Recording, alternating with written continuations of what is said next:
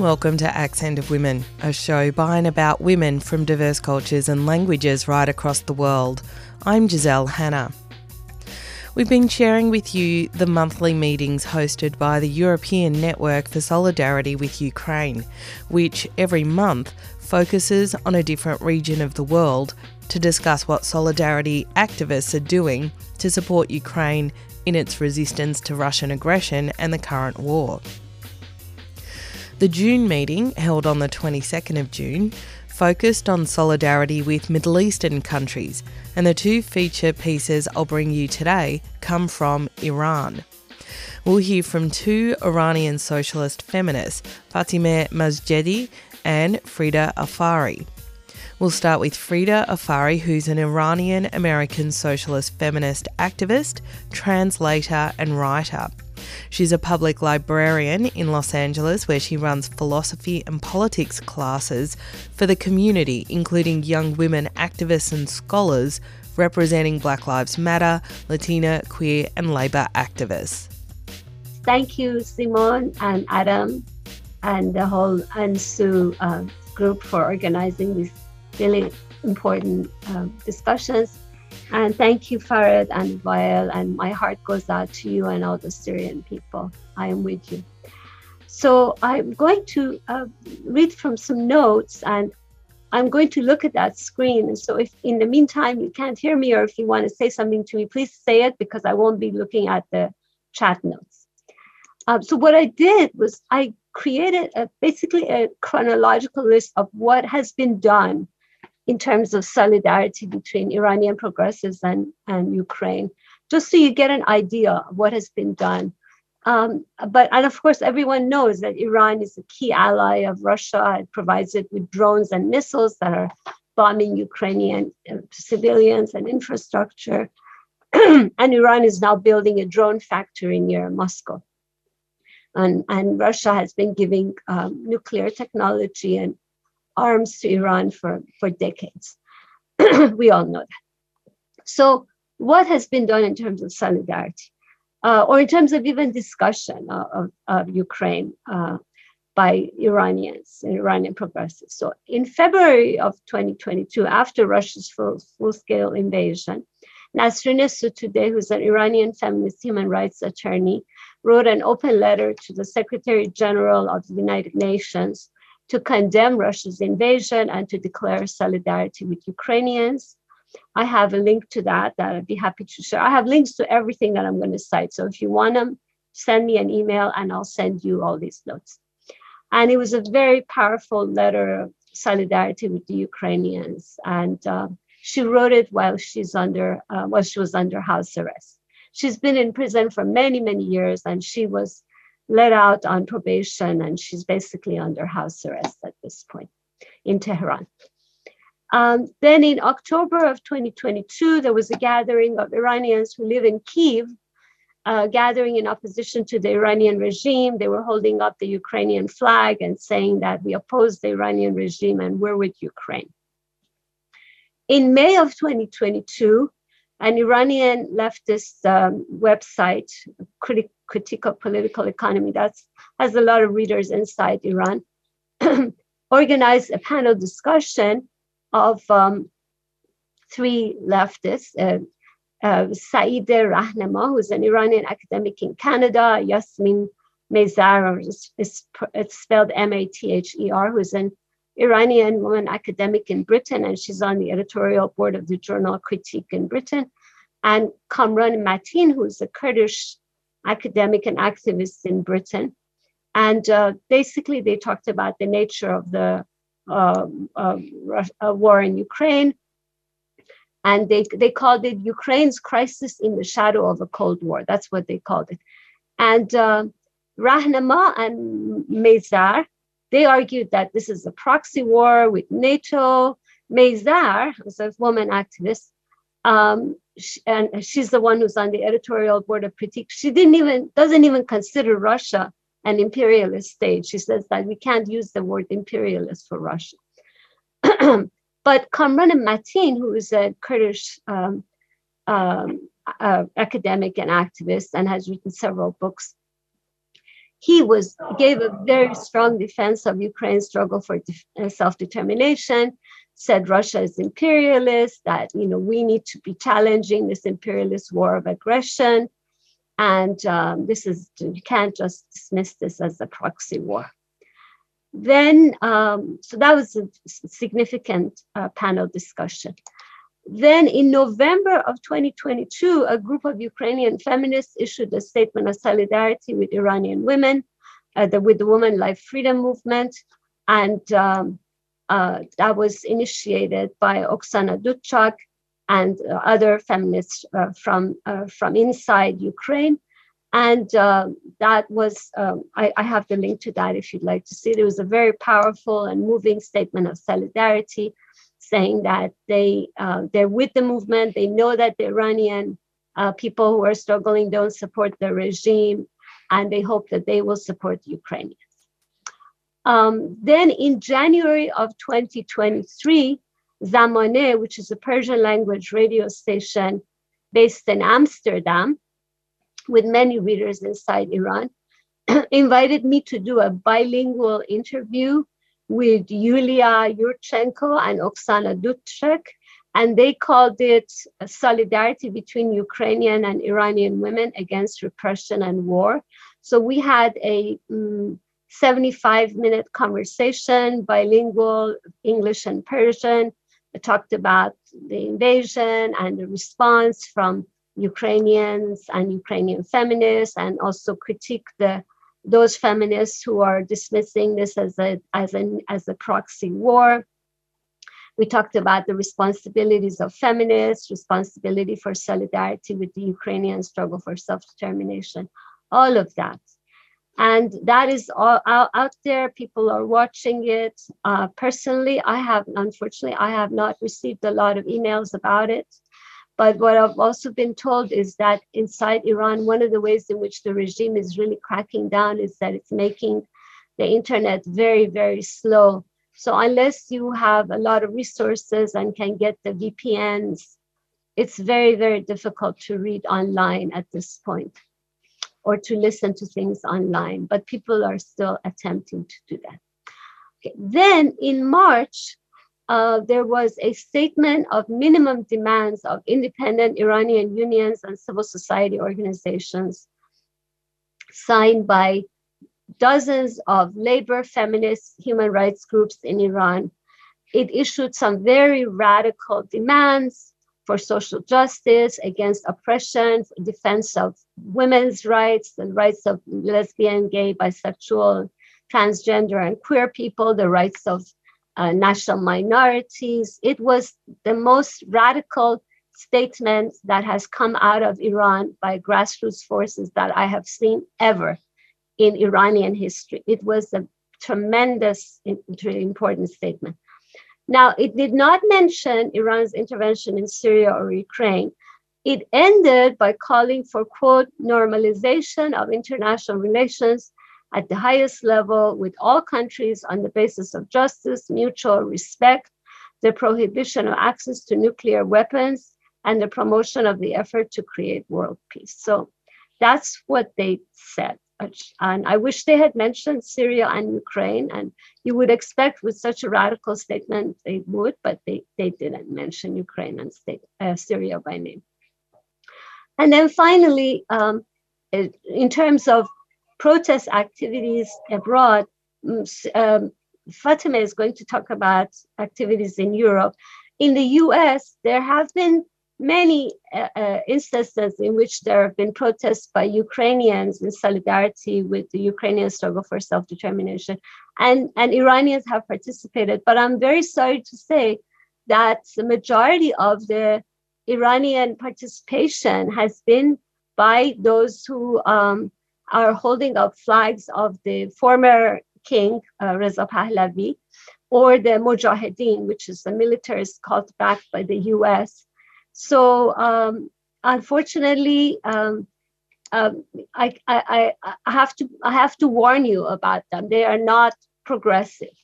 Even though the Reza Pahlavi, the monarchist supporters, they tried an alliance with some of the other forces which call themselves progressives, But that alliance has broken up at this point because the Reza Pahlavi forces are so authoritarian that even the ones who were selling out couldn't tolerate them. There have been some actions of solidarity between Iranians and Ukrainians in Canada, including a protest in front of the Russian embassy in November 2022. And so to sum up, I would say within the Iranian left, which is small, unfortunately, the campus view on Russia's invasion of Ukraine is still strong, but the Iranian left is very small. The broader progressive forces in Iran and the ordinary public in Iran are completely on the side of Ukrainians. They have a great deal of sympathy for Ukrainians and they have hatred for Russia.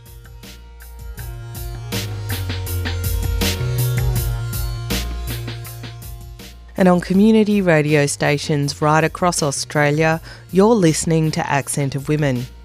On today's show, we're broadcasting parts of the June meeting hosted by the European Network for Solidarity with Ukraine, looking at Middle Eastern solidarity. Next up is Iranian socialist feminist Fatemeh Masjedi.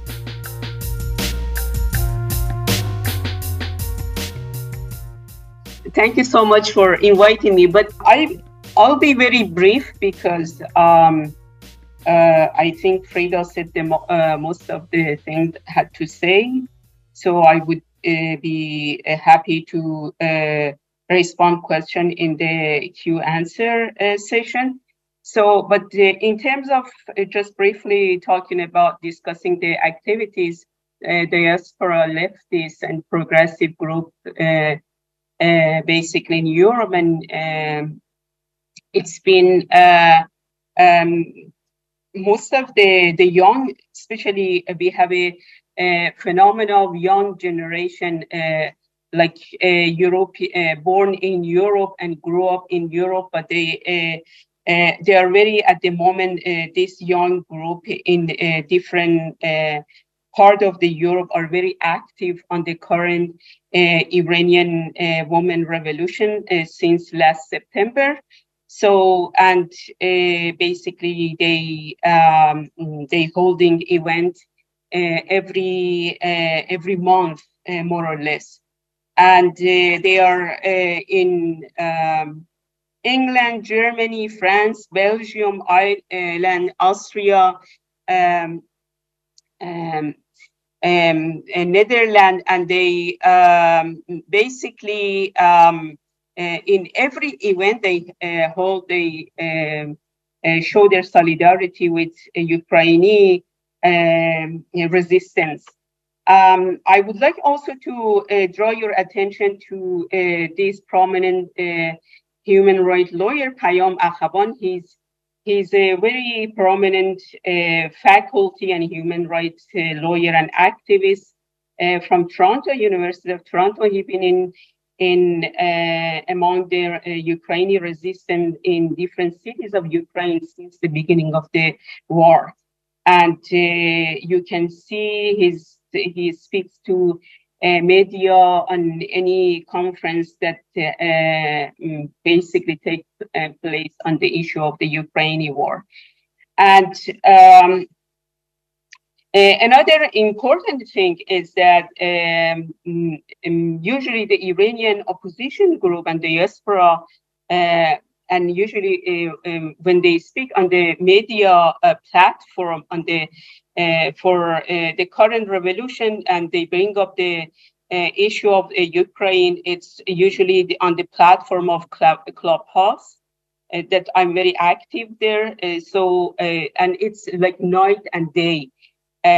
Twitter, Instagram, TV channels that are based in London, Prague, and Washington, D.C. These are, and why it's important that I bring up this, because when Ukrainian war happened, it acknowledged by the progressive Iranian immediately in comparison with the war that happened in Syria, because the war in Syria, when it happened, it didn't come to really media's attention in Persian immediately. And that's why it's important to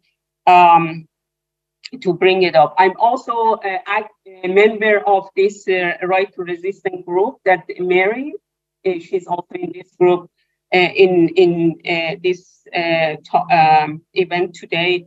We are also working on the Ukraine in solidarity with Ukraine. We do a lot of activities.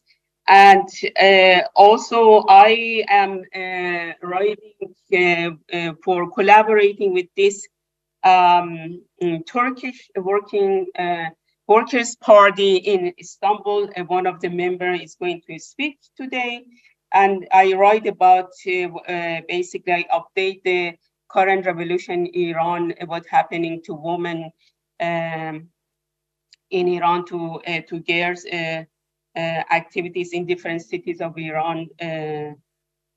I publish it on their website. So I would stop here and I would be happy to answer questions.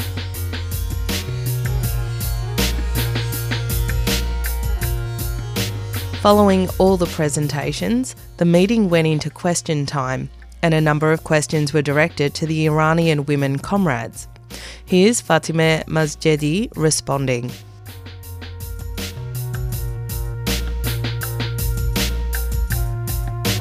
A few questions raised on the case of Iran, Russia, war. If Iran, Russia can be alliance can be dangerous for Middle East. Of course, I mean it's already been. I think if you go back in 2011, since 2011 Syrian revolution up to now. The Iranian regime and the Iranian regime and the Russian both had basically a presence, a military presence in this country, and we know how they destroyed. I mean, they have their own. Even each country, Russia and Iranian, they have their own prison within Syrian land. So they have their own agenda, and Iran is very active in terms of intelligence surveillance of the Syrian revolutionaries, all that. And the question of